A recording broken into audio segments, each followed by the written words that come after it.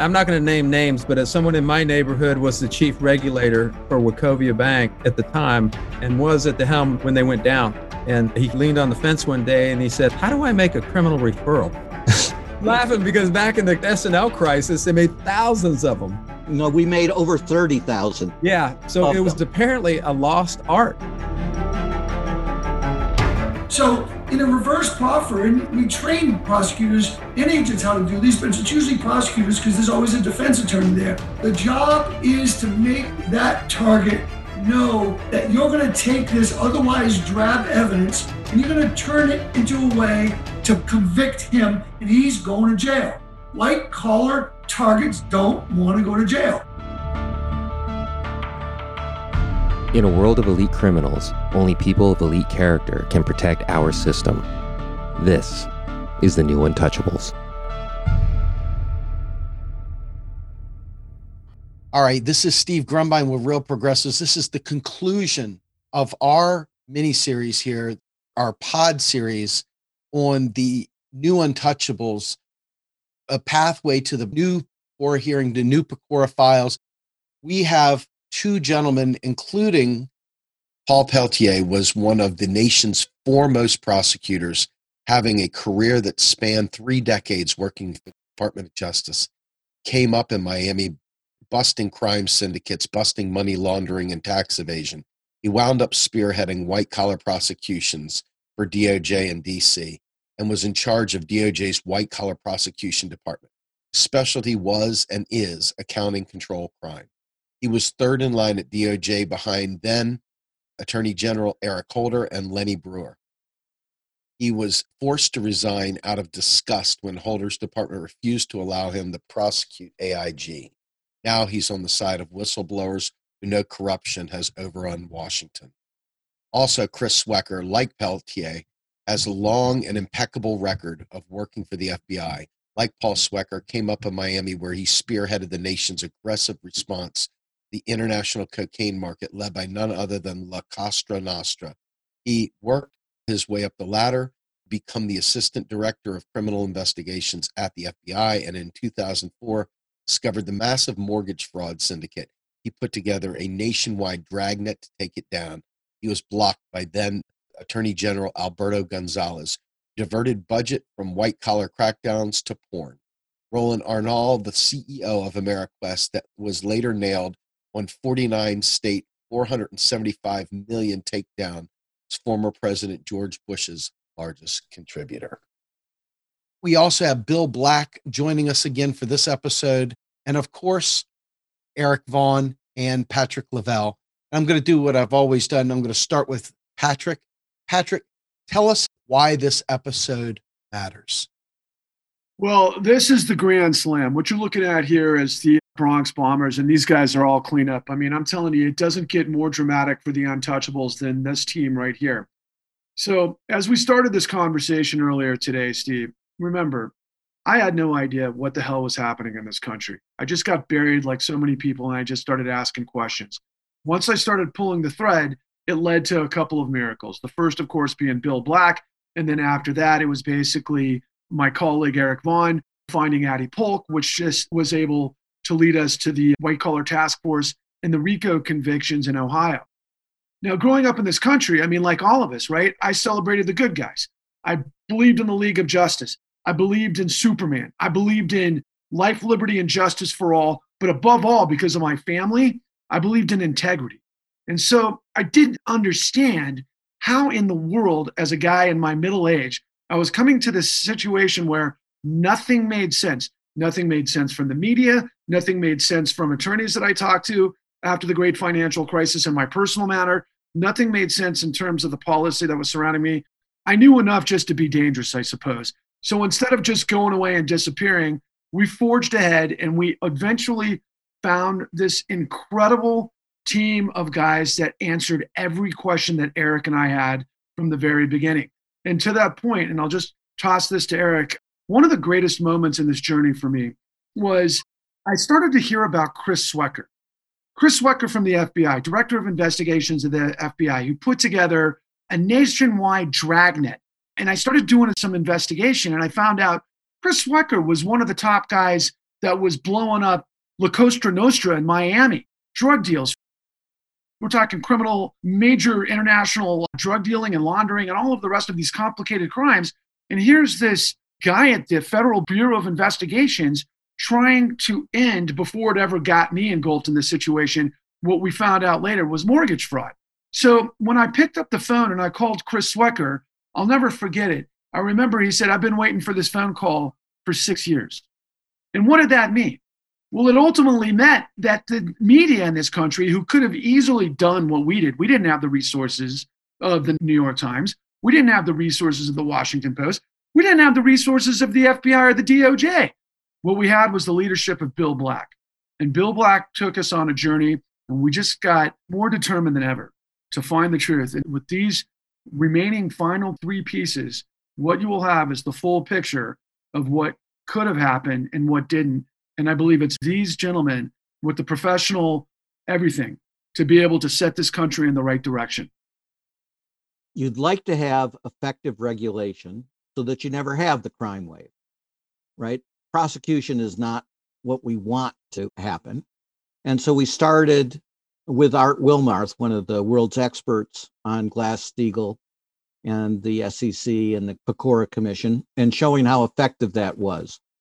And just 15 seconds with my economics hat, we knew how effective it was as economists because American stocks traded at a premium globally. Why? Because you could trust them much more than any other place. So law really works. It really makes honest business people able to prevail.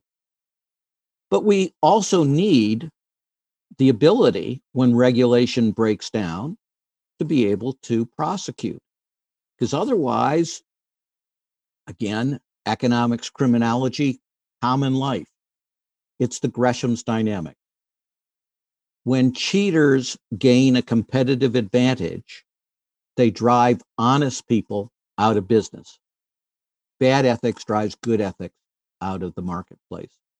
And that's a tragedy for all of us. So it's not anything anti-market to have effective law enforcement. It's what allows effective markets, is having people like you see before them. Now, we've emphasized throughout this, you've got to get the facts. And when you get the facts, you can't sit on them. You actually have to issue a warning. So I introduced the con team to Chris Swecker, not because I personally know them. I didn't do that kind of introduction, but I said, you've got to talk to this man. He issued one of the 3 great warnings about the great financial crisis, any one of which, if it had been listened to, would have prevented the great financial crisis. The first one, and we had Lori Noble on, was the appraisers, where that warning actually starts in 1998. And by 2000, it's a public petition that goes through all the top federal regulatory agencies, warning of an epidemic of appraisal fraud. And from my days as a savings and loan regulator, when we made criminal referrals and when I trained FBI agents and AUSAs and served as an expert witness, I'm free as a government employee as an expert witness, right? I knew how effective appraisal fraud is. I would explain it to a jury. It's the great protection against loss. No honest banker would ever inflate an appraisal. And I could watch the jurors within 15 seconds nodding to each other and going, yeah, of course, that makes sense. And that's what we want in cases. We don't want complicated economic theories. We're telling a story that human beings can understand, that they can relate to. That's how you get effective prosecutions. And ultimately, it's how you get effective pleas, because we don't want to prosecute, in fact, most cases because of our limited resources, right? And so the appraisal fraud is itself a fraud. It's a federal felony in almost all cases. No action was taken. None. Not a single federal regulatory agency operated. And we had seen in the savings and loan debacle that appraisal fraud was one of the key drivers of the fraud epidemic that caused that scandal. Chris comes, and Chris is not some random special agent in the FBI. He was a senior position with responsibility, formal responsibility assigned to him to deal with mortgage fraud.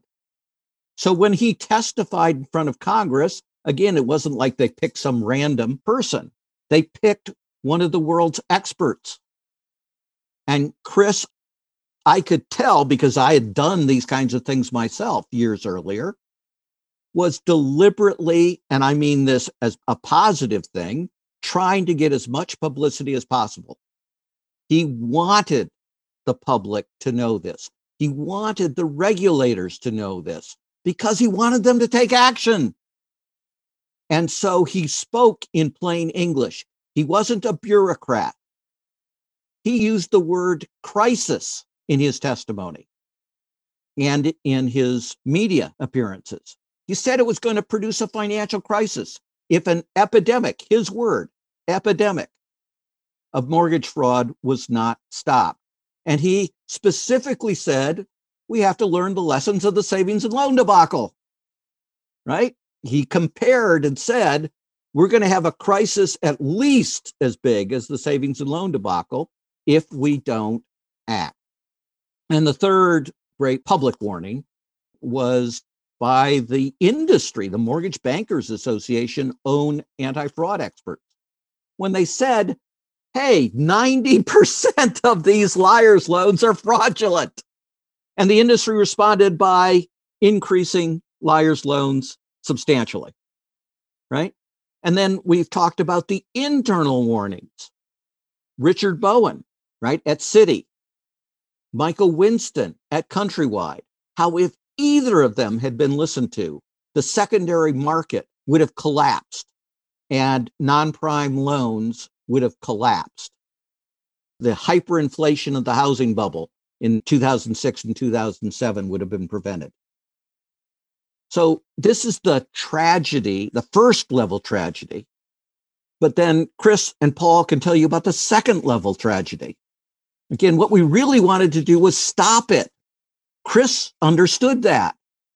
He wasn't sitting, oh, good, look at the resources we could get for prosecuting and investigating. Wow, this will be great for us.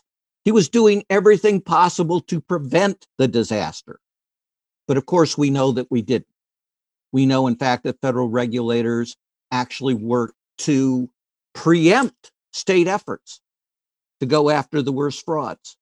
They actively made things worse. And so we had our last line of defense, which is the criminal justice system. And we had had enormous successes in the criminal justice system against precisely these kinds of cases. The savings and loan debacle, of course, but Paul can tell you about the successes in the Enron era.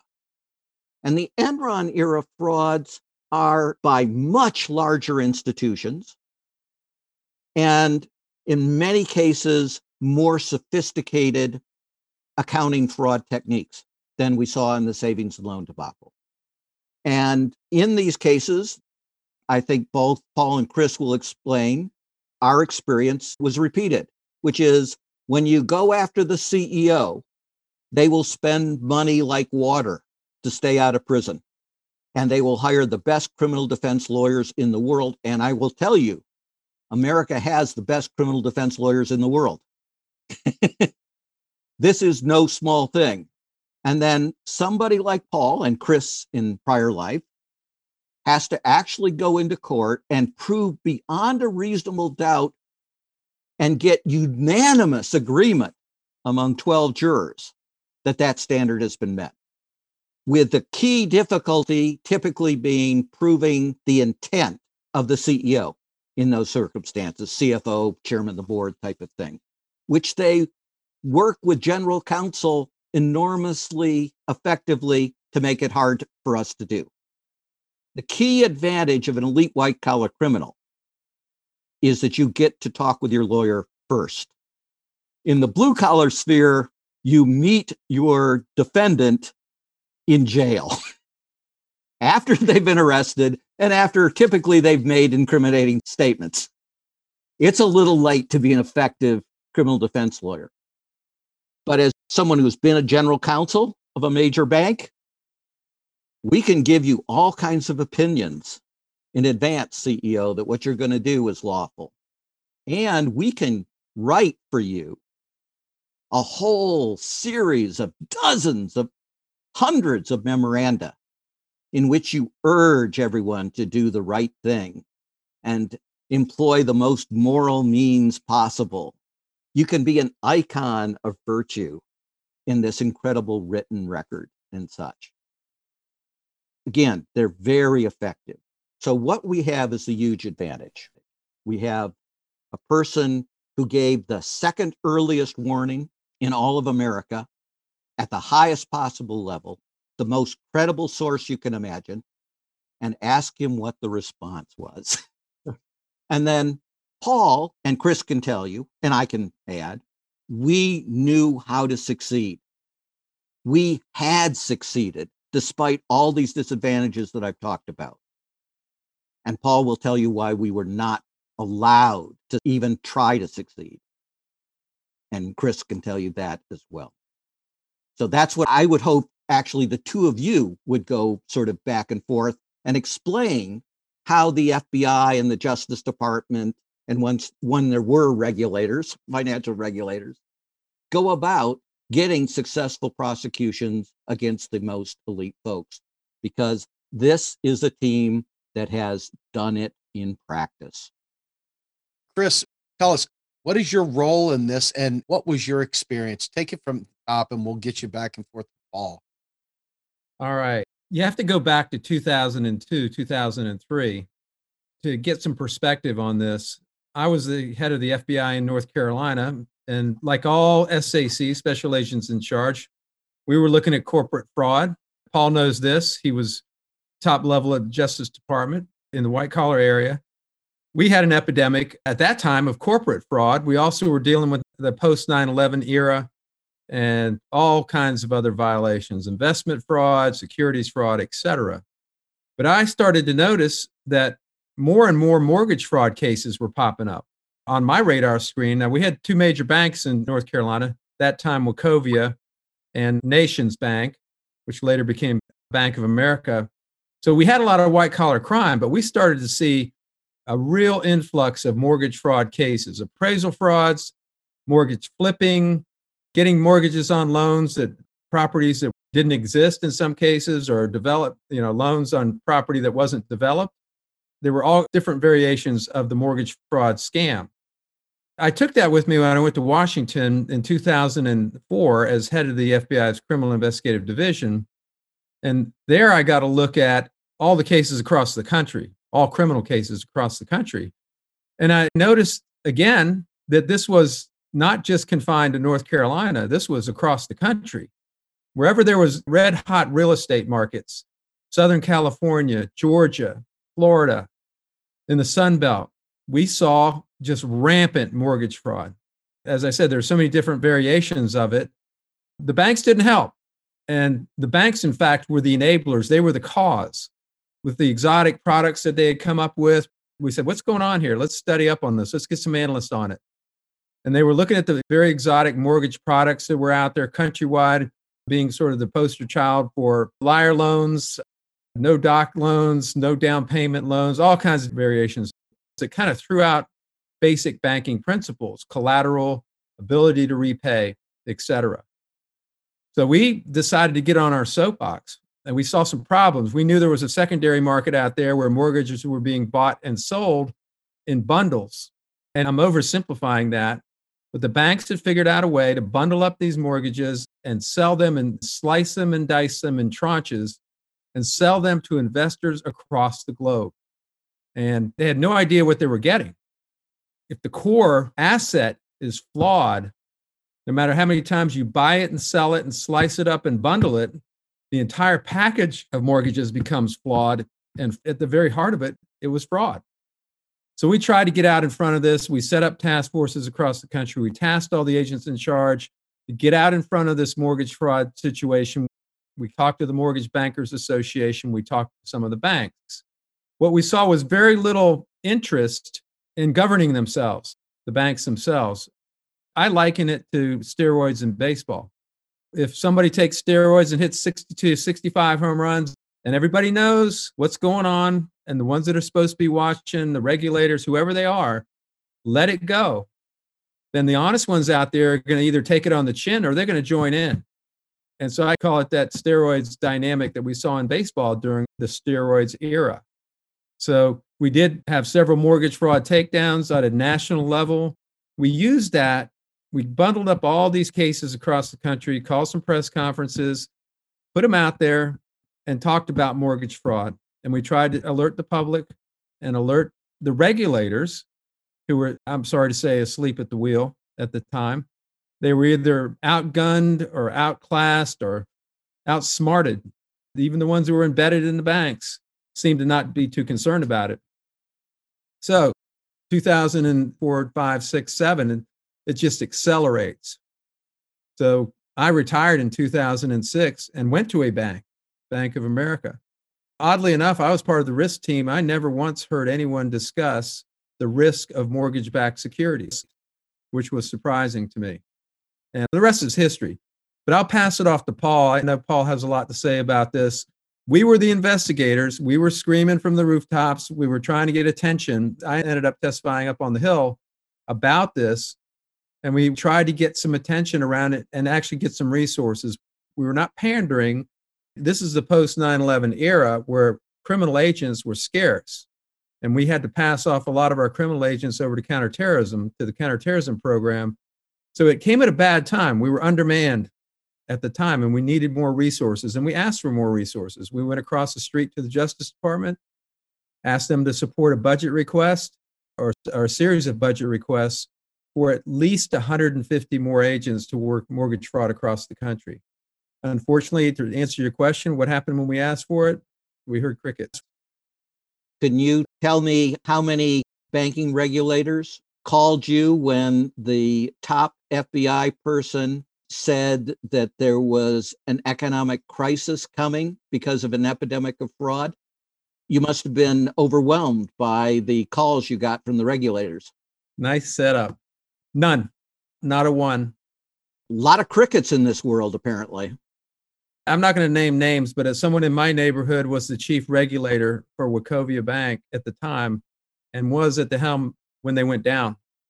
And he leaned on the fence one day and he said, "How do I make a criminal referral?" I was laughing because back in the S&L crisis, they made thousands of them. No, we made over 30,000. Yeah. So it was apparently a lost art.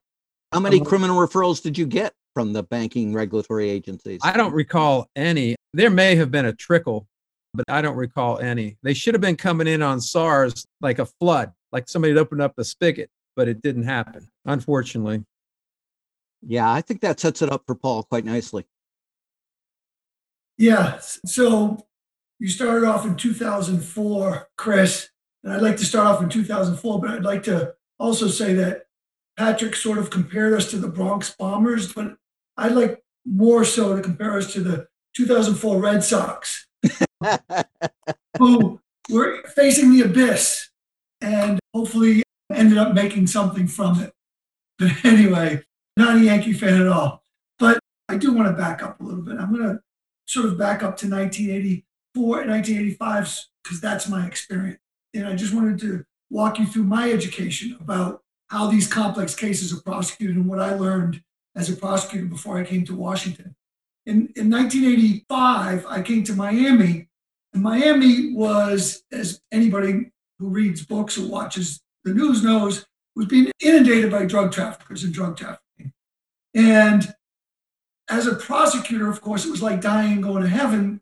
But at the end of the day, really what was going on is Congress, the FBI, the law enforcers, DOJ, they were all getting together to develop both laws, regulations, but mostly laws, in defining how we were going to approach and attack drug trafficking so that we could make a difference. And lucky for me, I worked in Miami at the U.S. Attorney's Office with some terrific prosecutors, worked with the most unbelievable FBI agents I've ever worked with DEA agents. Chris Swecker was one of those, where I met Chris Swecker in Miami.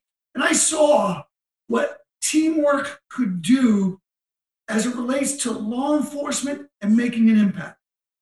And ultimately, Congress gave us money laundering laws. It gave us minimum mandatories for these drug crimes.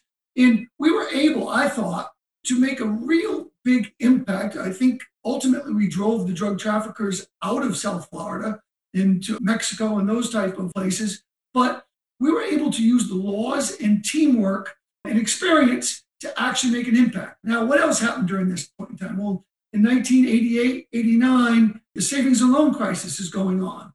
And I don't know Bill Black at the time, but I see these bank fraud task forces and I see what they're doing out there. In Miami, we had David Paul, Centrust Bank. I actually see what, in the white collar space, what task forces and concentration of effort and teamwork can do and the impact they make. So that's just what I'm observing as a prosecutor. I was not a savings and loan bank fraud prosecutor, but ultimately I began to prosecute white collar crimes in Miami. And then we fast forward to 2002 and we have what I call the Enron accounting fraud scandals. I go to Washington, I get invited to Washington to work in the fraud section and participate in an effort to see what we can do to tackle these new accounting frauds that are devastating or damaging our economy.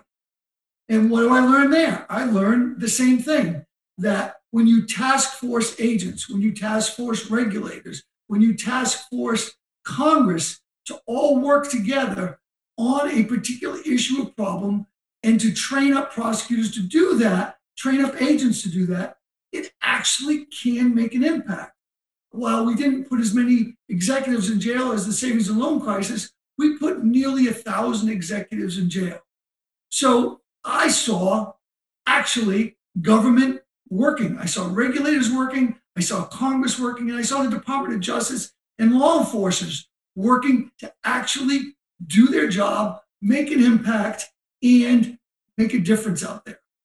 That seemed to end in 2007 and 2008 when the great economic crisis hit. But obviously, we didn't do the job.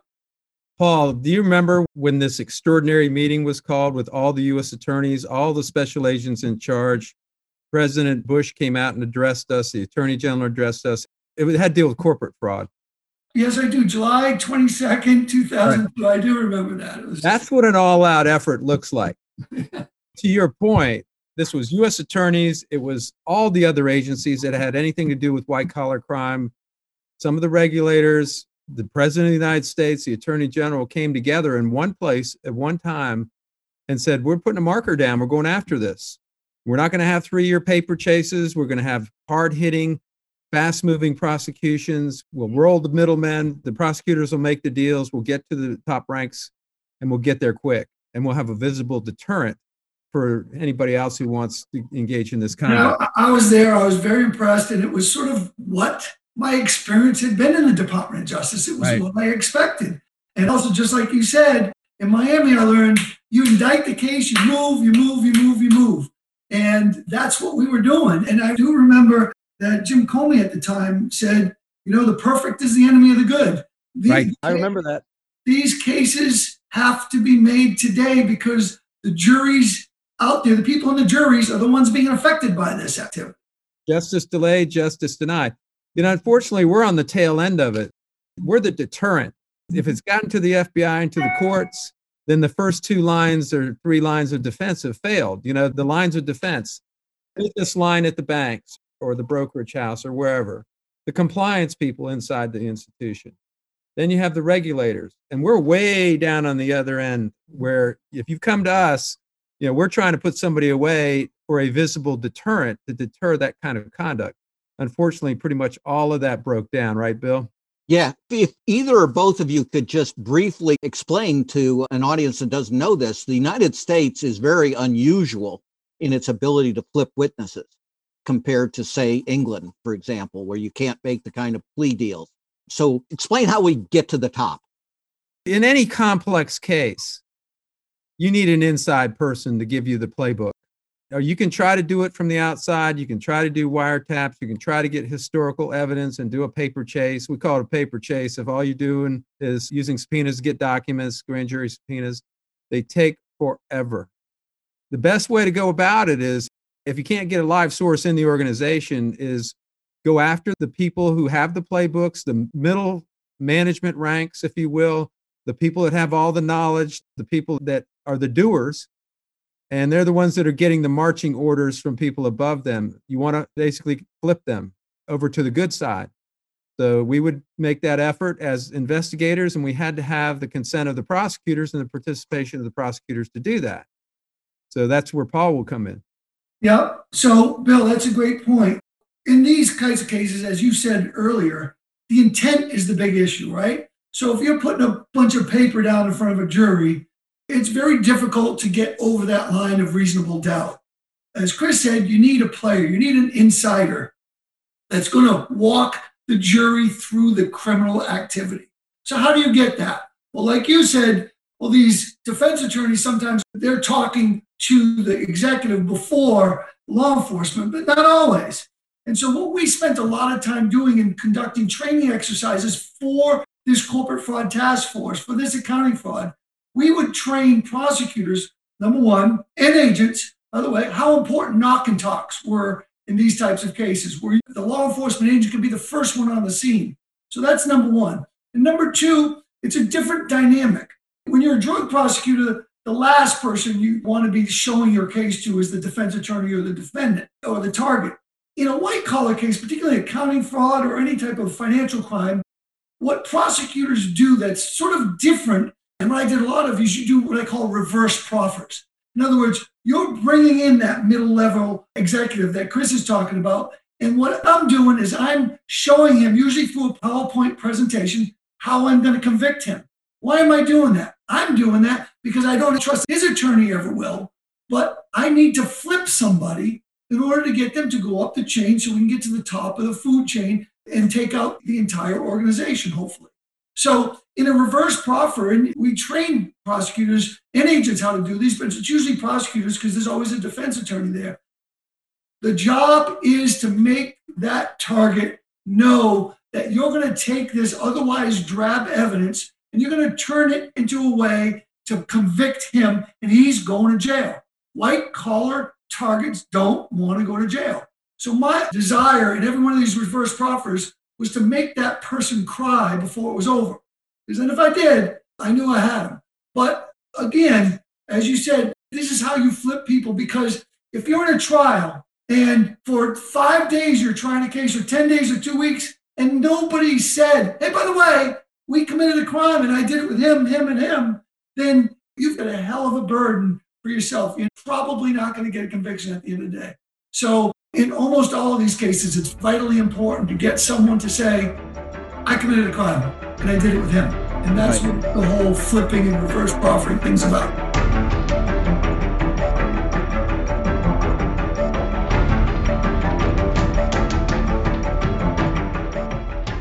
You are listening to The New Untouchables, a podcast brought to you by a collaboration of the creators of the docuseries The Con and Real Progressives, a non-profit organization dedicated to teaching the masses about MMT, or modern monetary theory. Please help our efforts and become a monthly donor at PayPal or Patreon. Like and follow our pages on Facebook and YouTube, and follow us on Periscope, Twitter, and Instagram.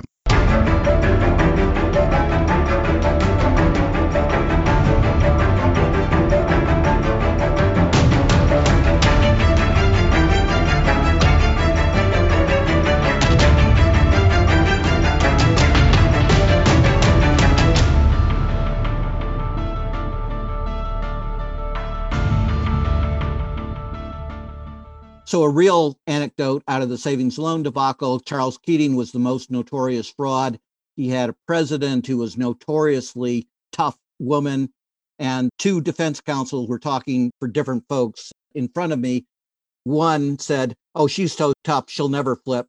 Second one asked, does she have children? Mm-hmm. And the answer was yes, 6 and 8. And then the attorney responded, 15 minutes. Exactly right. Because you have the discussion that says, I see this picture of your daughters. They're really wonderful. You will perhaps be out in time to go to their wedding, but certainly not their prom. And that has a way of bringing reality to witnesses. And remember, a lot of these white-collar defendants, even though they've committed crimes, they don't wake up like a lot of fraudsters or like a lot of criminals. They don't wake up every day and say, oh, I can't wait to go commit that crime of the day, right? They have convinced themselves to a large degree that what they've done is okay. It's okay. That's their sleeping pill. It's how they go to work every day. What you do in these reverse proffers is you work on that. You make them understand how that's going to be exposed. Right. So most of the cases we make by flipping folks when we get to higher levels. But let's briefly tell people the limits of that. What kind of instruction is given when we put that person on the stand? That a person who has pled guilty, that you should critically evaluate their testimony, as they have an incentive to not tell the truth. It affects their credibility, all that stuff. And because of that, we try to get independent confirmation of events. And you do things often in important cases like even polygraph the person to see if they're really telling the truth, right? Not that it's admissible in court, but because you don't want to sponsor false testimony, right? Well, that's correct. But short of a polygraph, and I don't like polygraphing people, but short of a polygraph, you corroborate the hell out of what's going on. And again, this is where the FBI comes in, is that they spend a lot of time corroborating the story because, first of all, if he's not telling the truth and you don't figure that out before you put him on the stand, you're going to lose the case, right? So you've got to make sure that your witnesses are telling the truth. Right. And we go back and forth between testimony and documents, and we test those kinds of things. Yeah. But here's the point. Somebody is much more ideal as a witness, and that somebody is one of the major features of the documentary series, The Con. Whistleblowers. Yeah. And whistleblowers come in lots of different flavors, but whistleblowers who were star employees, not disaffected, that got promotion after promotion, who did not take it to the press immediately, but did everything internally and have a documentary record as well as the oral record. And then everything they can testify about makes no sense for an honest bank and bankers. Yeah. How would you evaluate them as witnesses? Well, Enron was that case, right? Enron was started with a whistleblower and nobody believed her. She was that employee that you're talking about. She was a star employee and she saw what was going on and she was shunned. Susan Watkins. And she ended up being not only a star witness, she ended up being the truth teller. Okay, so what we had in the savings and loan debacle, to my memory, I don't recall a single whistleblower testifying. Zero. Now, I don't know all the cases because there were over 1,000 successful prosecutions, but I know a hell of a lot of them. In the great financial crisis, we had thousands of whistleblowers for the first time. Did you have thousands of whistleblowers in the Enron era? No, very few. So what would you, Paul, if you had ever gotten the call, if the bugle had ever sounded to unleash you in effective task forces that we know how to create and how to make them successful? What would you have done? And what, Chris, if you had still been with the FBI at that point, would you have done in terms of enlisting that army of the best whistleblowers that you could put on the stand? All I can tell you is when I saw that 60 Minutes episode where they exposed the whistleblowers in Citibank, and I'm like, this is it. This is gold. This is how you make these cases. Who was hiding these whistleblowers? Why weren't they being brought to the attention of everybody? And I will tell you that I lived it. I know exactly what happened. I know why they weren't. I know what happened. I know the difference between the Savings and Loan Task Force, the Enron Task Force, and the no task force that effectively handled the great financial crisis. Remind everybody that the previous episode featured exactly what Paul is referring to. We just had an hour with Dick Bowen from Citigroup, who was that actual guy on 60 Minutes. And because I like alliteration, I call it the platinum platter. Yeah. So what would you have done with him? That's pretty obvious and pretty simple. The first thing I would have done. I'm a country lawyer. First of all, I would have said to the FBI, why haven't you brought this guy? What the heck's going on? But what happened in the, I want to call them the Enron accounting fraud scandals, what we did, as I said, we brought all the prosecutors, and it started with President Bush, right? We brought all the prosecutors, all the agents together and said, what can we do to make it so you folks know that every day when you get up, that your job is to investigate and prosecute these accounting fraud scandals. And the recipe was fairly simple. First of all, train prosecutors and agents how to do these accounting fraud cases, all right? It's not about accounting standards and not about anything like that. It's about lying, cheating, and deceiving. How do you prove that people are lying, cheating, and deceiving? And got rich from it. Well, I get it too, but as you know, at the end of the day, a lot of CEOs, it's very difficult to put that money directly in their pocket when we're talking about the great financial crisis, right? Right. It comes from bonuses. Right. So what you do, the profit's always gravy, right? But you got to show the jury where the break was in the crime, right? Why isn't it just ordinary behavior? How they lied, how they cheated, how they deceived. And so we trained prosecutors. We worked very hard to train prosecutors and agents how to prove those cases, not to call experts and talk about accounting rules and things like that, because that's nonsense, right? And then we spent a lot of time every month. We would get together at Main Justice.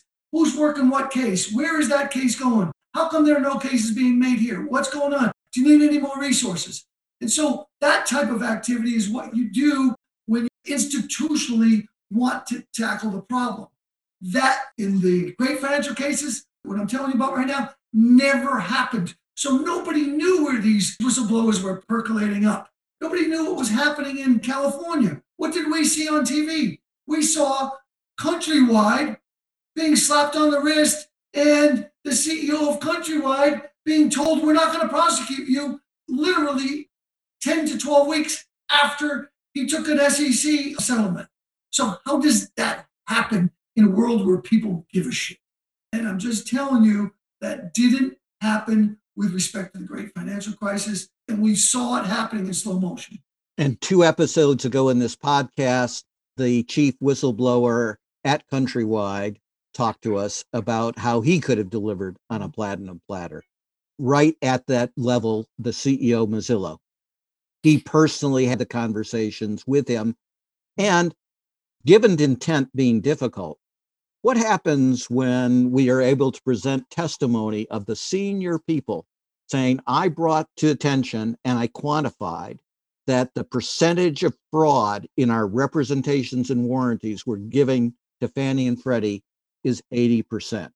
And in response, I got fired. Well, that's not a very good story to tell in front of a criminal jury. And remember, when you watched Laney Brewer on TV, when you watched Eric Holder on TV, what they always talked about was how complicated these cases were and how, lawyers blessed all this stuff. Well, that was just pure nonsense, right? In reality, what people were doing was lying about valuations on the front end and lying about valuations on the back end. That's very easy to prove if you're a prosecutor, if you have a witness that can back that up. So it was really about lying about valuations. Either you're lying about the value of the stuff as you're putting it into the market, or you're lying when the market figures out. You're lying about what's happening to your portfolio as the market's collapsing around you. And do we have a doctrine that helps us prosecute if the CEO makes sure that he doesn't hear bad facts? Yeah, it's called deliberate ignorance or willful blindness. Yeah, willful blindness and such. And we can actually get an instruction from the judge to the jurors that this can establish intent, right? Right. And what jurors and what common sense dictates is that we don't have a bunch of people acting in a major financial institution, acting rogue. People know that in these companies, it's a fairly orderly system. You don't have a lot of rogue behavior. And so it doesn't take jurors much to understand that the boss usually knows about this stuff when it's happening. Because the worst thing that could happen to you if you're an underling is if the boss doesn't know something you're doing, you're going to get fired. So anyway, jurors understand that as sort of a common sense principle. Right. But it's nice to have a whistleblower who personally wrote to Robert Rubin to put him on notice. Right. You call it a whistleblower. I call it an eyewitness to the crime. That's exactly what I would call them if I was wearing your hat. So, and this incredible revelation of everything that you guys are bringing now, and also what we got on camera and what we're presenting in the con. One of the things that just dumbfounded me, Mr. Swecker, was when you had put into context that you thought La Cosa Nostra was sophisticated. How then would you characterize the CEOs of this control fraud? Yeah, I mean, there's no comparison. I mean, they all applied their trade. They knew their trade. It was prostitution. It was gambling. It was labor racketeering and all that good stuff. That doesn't compare to this type of white collar fraud. It's very complex. It's a business related fraud. It's fraud in the business environment involving business processes. And it can be incredibly complex to unravel, hence the need for the whistleblower. You know, one of the reasons, Patrick, that we went public so aggressively was we wanted people out there to know that we were open for business. We wanted those whistleblower calls. We wanted them to come forward and know that it wasn't going to fall on deaf ears and that the risk they were taking was worth whatever the reward would be. Paul talked a lot about the corporate fraud crisis. After the corporate fraud crisis, they created laws that incentivize whistleblowers, but we just weren't getting them in the mortgage fraud area. And we really were trying to prime the pump to get those phone calls. We got a few. The more you need the whistleblower, the more you need the insider. Right, because what the whistleblower does is it gets you from A to Z a lot quicker than if you're trying to unravel it without understanding what the map was. Let me draw an analogy. I mean, police officers ride around in cars and they get a call and they go to the scene of the crime because somebody's reported something going on. In the world of white collar, you've got to dig up the crime. It's not going to fall out of the sky. It's not going to land in your lap. You've got to go looking for it. And you got to be sophisticated enough to find the crime. It's not coming to you. So you have to go develop strategies and techniques to mine the crime out of all of that other chaff. And that was an incredibly difficult part of the mortgage fraud dynamic. I think, Paul, we got to it in the corporate fraud area. And I think we, through that all out, all hands on deck, flood the zone effort, I think we created some very visible deterrents. But then along comes this other type of fraud, and it's a different animal, but it's not totally different. Mm-hmm. What we needed, though, and you pointed it out, was that aggressive prosecutive and investigative push. And it just didn't seem to materialize when it needed to. Had you received all the resources that you were hoping to get when, Mr. Swecker, you went to the Bush administration and eventually what would have been to Congress, what would have happened? If you got all the resources that you were looking for, what might have been different? Yeah, what we were looking for was the same effort and sense of urgency that we had around the corporate fraud. You know, what Paul's describing as the accounting fraud, the Enron. When I retired from the FBI, we had an inventory of about 400 cases, and about 20 of them were losses of over $1 billion. And there was a very quick sense of urgency around all of that corporate. Enron was sort of the bellwether case. We needed the resources. We needed to get out there and investigate aggressively. We needed to let people know we were out there. And frankly, I'll tell you, we had a little more than 100 FBI agents working mortgage fraud. That was nowhere near enough. 9/11 was an influencer. You know, we were still in the throes of post 9/11 era when it was all about terrorism and counterintelligence. But we desperately needed another 150 or so agents. Paul can't prosecute unless we bring him a case. And we needed more prosecutors too. We really needed that all hands on deck effort. Let me put together this prioritization and numbers that you're talking about from my perspective as a regulator, but also as a criminologist, white collar criminologist.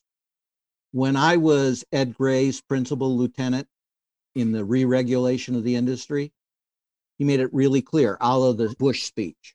Your number one priority is getting the frauds out of control of the institution. Because as long as they're in control, they're going to cause losses to grow enormously, right? Your number two priority is to assist in every conceivable way and pressure the Department of Justice to prosecute, right? So that was our mandate. And we created, if you recall back then, there actually wasn't even a uniform SARS, criminal referral. Right. We actually created, as part of that process, that system, And then we created coordinators in every one of our offices. And those coordinators were not little people or people who had failed. They were highly successful people within our organization. And they had responsibility for meeting with their counterparts in the FBI and the assistant U.S. attorneys at least every quarter, and on every major referral, getting feedback. What had we done wrong? What could have been strengthened? How should we make this process work better? And then they would go and retrain our people and make it better. In jargon, this is continuous improvement type system. So eventually, on major cases, our criminal referrals were 40 pages long with 200 to 300 pages of attachments, but with super user-friendly, designed for precisely what the FBI and the AUSAs needed, right? And then on really big cases, we would detail one of our most experienced examiners to the grand jury investigation, right? So that 6E type secrecy issues, they could continue as the internal expert on banking. And as much as FBI agents try to get expert, you can imagine we live our lives with financial institutions.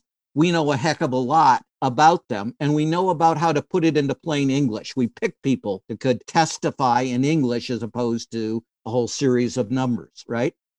And at peak, we had 1,000 FBI agents assigned just to the savings and loan case. We were transferring agents all over the country. Yep. Specialty transfers to the hot spots. Right. And we had in Dallas task force alone 100 FBI agents. And both of you know this, but to the listeners, they're not just FBI agents, right? So we had postal inspectors, we had treasury specialists, we had IRS forensic accountant specialists. And of course, this huge contribution from the regulators making all these referrals and then actually testifying in the cases. And we trained our regulators how to ask the questions in writing and demand written responses. And we had tight questions, not the ones you could evade, in which they either had to admit that they had violated the regulation or lie. And as you know, lying to a federal regulator with the intent to deceive is itself a federal crime. So hundreds of the people convicted in the savings and loan debacle were convicted because they lied to the federal regulators, because we actually had rules that you could violate. It was this whole process. It was super high priority. Eventually, it became the thing that if you took one of these top 100 cases, we hyper prioritized the cases at Justice Department request. The 100 most serious fraud schemes, 600 individuals, 300 institutions. Virtually all of them were prosecuted successfully with a 90% conviction rate. Again, I need to get across to the viewers, these are incredibly difficult cases.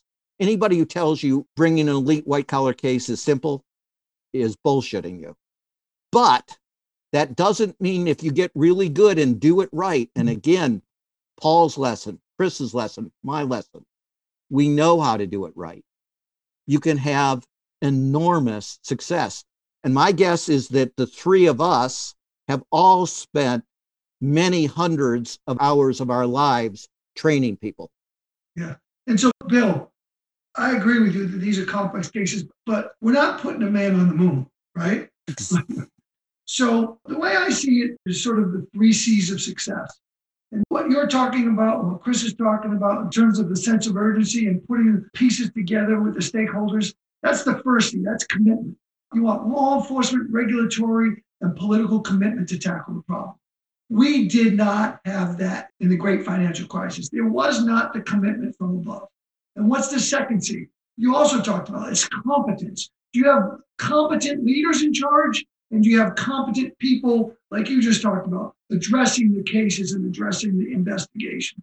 From a leadership perspective, and by the way, in the accounting fraud scandals, we had Larry Thompson, Jim Comey, at least from the Department of Justice perspective, we had the most competent leadership of senior prosecutors who were empowering us to go forward and do this. So we had the second T as well. We had competence. We did not have that in the great financial crisis in our leadership at all. And then the third component, which I think is the most important component, if you've nailed those down, the third C is courage. You got to have courage to bring cases that you just might lose, right? You just can't worry about losing. And you have to have the courage to do what nobody's done before. And that was lacking in the great financial crisis as well. I think it boils down to that. And I do want to stress is as complicated as these cases are, it's not putting man on the moon. There is a recipe to do it. I agree. And by the way, our lesson was the same, of course, as you know. Yep. We didn't bring shotgun, super complicated economics cases. We simplified. Can we explain in common English that somebody deceived somebody and they did it deliberately? Gentlemen, I want to jump in real quick because what I'm hearing here is that these crimes, which affect millions of people, tens of millions, tens or hundreds of millions of people, right? These crimes that affect so many people cause so many suicides, cause so many deaths in general, cause families to break up, cause destitution, cause people to be homeless. All these crimes, there wasn't the political will, there wasn't the courage to chase after that. But yet for the average person who gets arrested for a joint or gets arrested for not paying a fine on time, a $50 fine, or gets arrested for any number of petty, easy, kind of clunky crimes, it takes no political will, no courage whatsoever to attack. These are the people that are losing their homes. And we have to be able to make them see the tie-ins so that they can get angry enough and focused enough and direct enough to bring about what we're talking about, which is a new modern Pecora hearing. We want to bring justice to this situation. And it seems like you guys are the best in your craft. We're the best in your craft. Understand this inside and out. You've told your story to anybody that will listen. People have not listened, or if they have, they haven't put it all together. I'm hoping that at the end of this effort that we're doing here, that we've presented in the combination of the con, other things that have happened, other newsreels, and this series, that people will have enough information, enough energy to push forward and demand justice. What would you say to an average person who's watching these guys? Literally, I would call it murder because the deaths are direct from their behavior. What would you say to them as these people walk free? What would you say to them to help them understand and how to channel their anger? What I would say to people is what I say to everybody anyway. And look, as a prosecutor for almost 30 years, I prosecuted from street crime, drug crime, all the way to high-level white-collar crime. It is very clear that there's a different judicial system, a different system of justice for the guy with the joint, the person of lower socioeconomic needs, the person that doesn't have the money to fight. There's a different justice system for those people. And I fought it, but it exists. And what I would say to them is when people tell you that maybe there wasn't a crime here, maybe it was too complicated, to trust your gut, that's nonsense. It is complete nonsense. And you've got to demand that our justice system treats the CEO of Wall Street the same as it treats the guy on Main Street selling crack on the corner. They've got to do it, and they can do it. We have the capacity to do it. We've done it. So at the end of the day, I believe that people can't let either politicians or leadership in law enforcement off the hook by agreeing that somehow the dynamic is so different that one you can effectively tackle and one you can't, because we've proven that's false. How about you, Chris? I think you got to get the public engaged in this type of thing. And I think we did a pretty good job in the Enron corporate crisis. The media can help too. We have to demand the same type of effort out of our prosecutors, our agents, our regulators, our legislators that we did to take care of that crisis.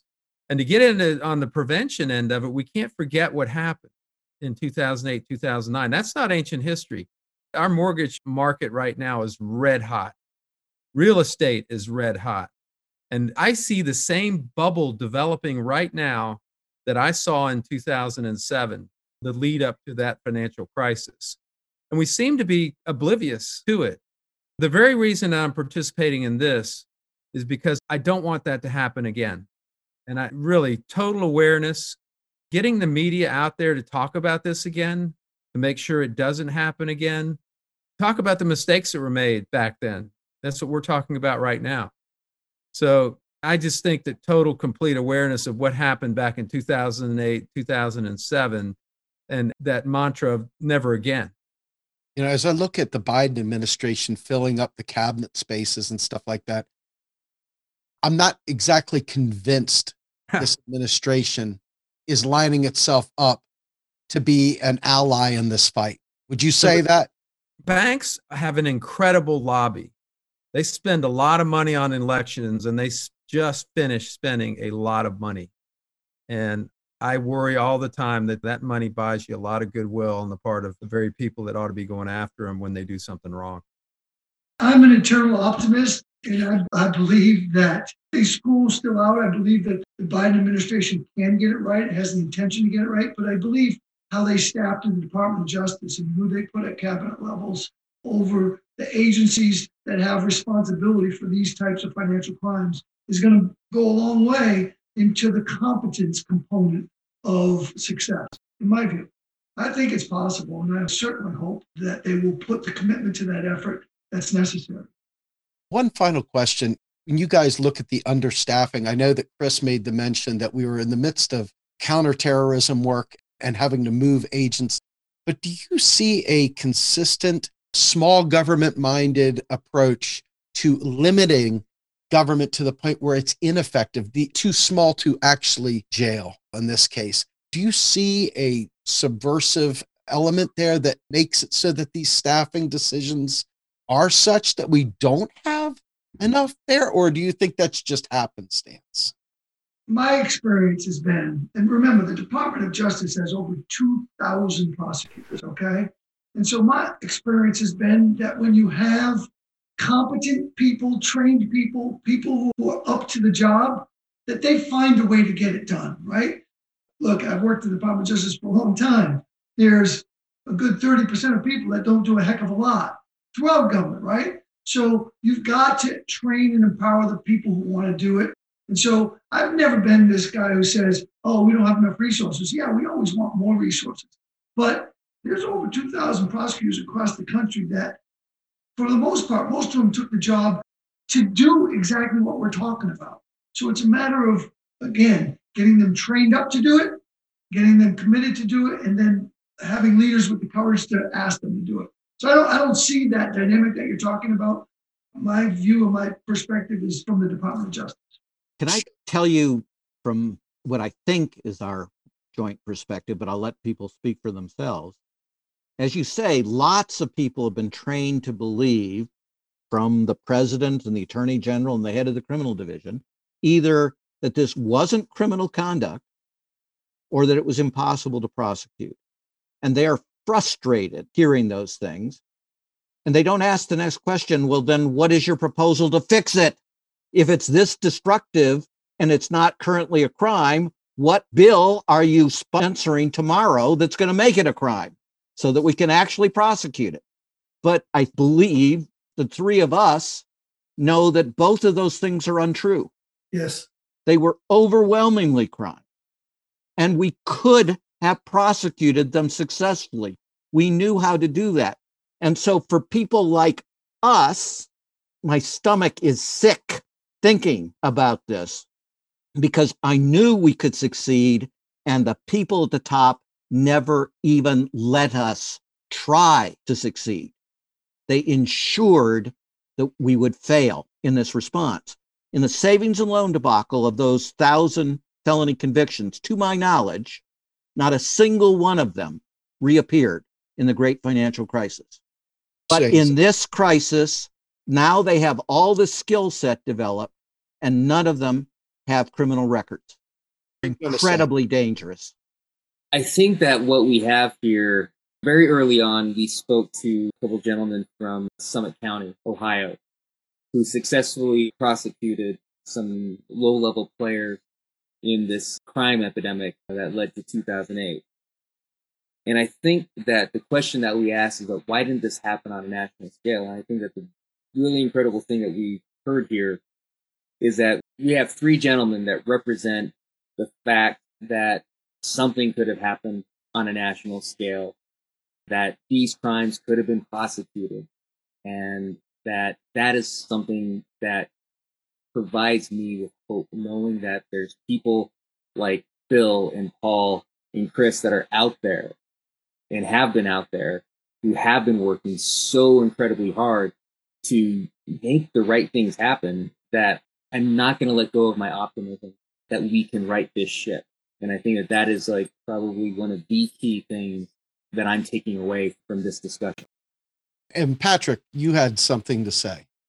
Well, I want to echo Eric's sentiment, because we've been joined at the hip, Eric and I, literally for years and years and years. We've crisscrossed this country more times than we can possibly count in search of the truth. And when I grew up, my grandfather always told me that you can achieve anything you want to, but you got to be willing to put in the work, right?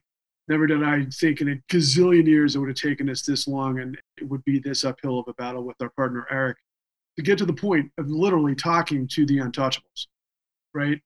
Steve, what we are witness to here are the people that should be not just on a podcast between us, but sought after by every single politician who's ever said that they serve the people of the United States. I can think about 5 or 6 on my hand right now that have told us over the last several election cycles all the stuff that they're going to do for us, all the stuff that they actually stand for. But did they ever go to these people? No, they didn't. We did.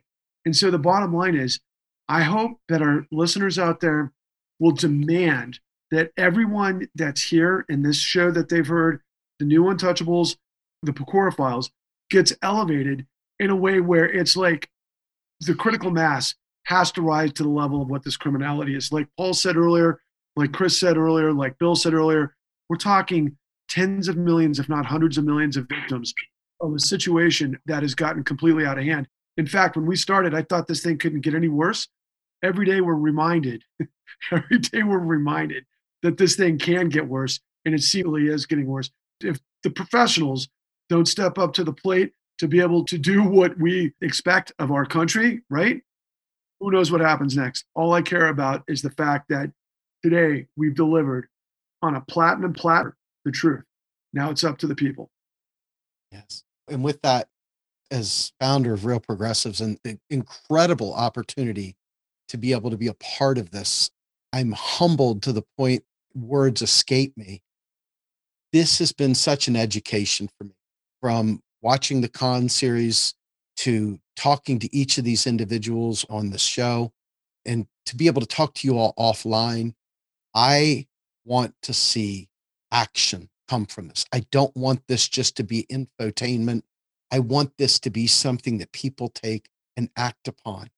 And I think between us here at RP and others in the alternative media, and hopefully mainstream media, hopefully everyone picks up on this, that they take direct action, and that we bring this to justice, and we create laws like a new Glass-Steagall that bring this corruption to a halt, stop it dead in its tracks so no one else gets hurt. With that, I want to thank each and every one of you for being a part of this. Bill Black, thank you, sir, for being just a great friend and just a wonderful resource. Paul, it was so nice to meet you on this. Thank you so much for being here. Chris, I really appreciate you taking the time to be with us as well. And Eric, of course, you have been just amazing. And to my team at Real Progressives, who has worked on this from the back end, every one of you is a superstar in my book. And to our listeners, I hope that you take this seriously. I hope that you take action. Find a way to be a part of this. Find a way to contribute. Find a way to take this information and get it into other people's hands so that we can stop this once and for all. And with that, thank you all very much. Have a great one. The New Untouchables is produced by Andy Kennedy. Descriptive writing by Roseanne Rabiola-Miele, and promotional artwork by Christina of Paradigms and Revolutions Design Group. The New Untouchables is publicly funded by our Real Progressive Patriot account. If you would like to donate to the New Untouchables, please visit patreon.com/realprogressives.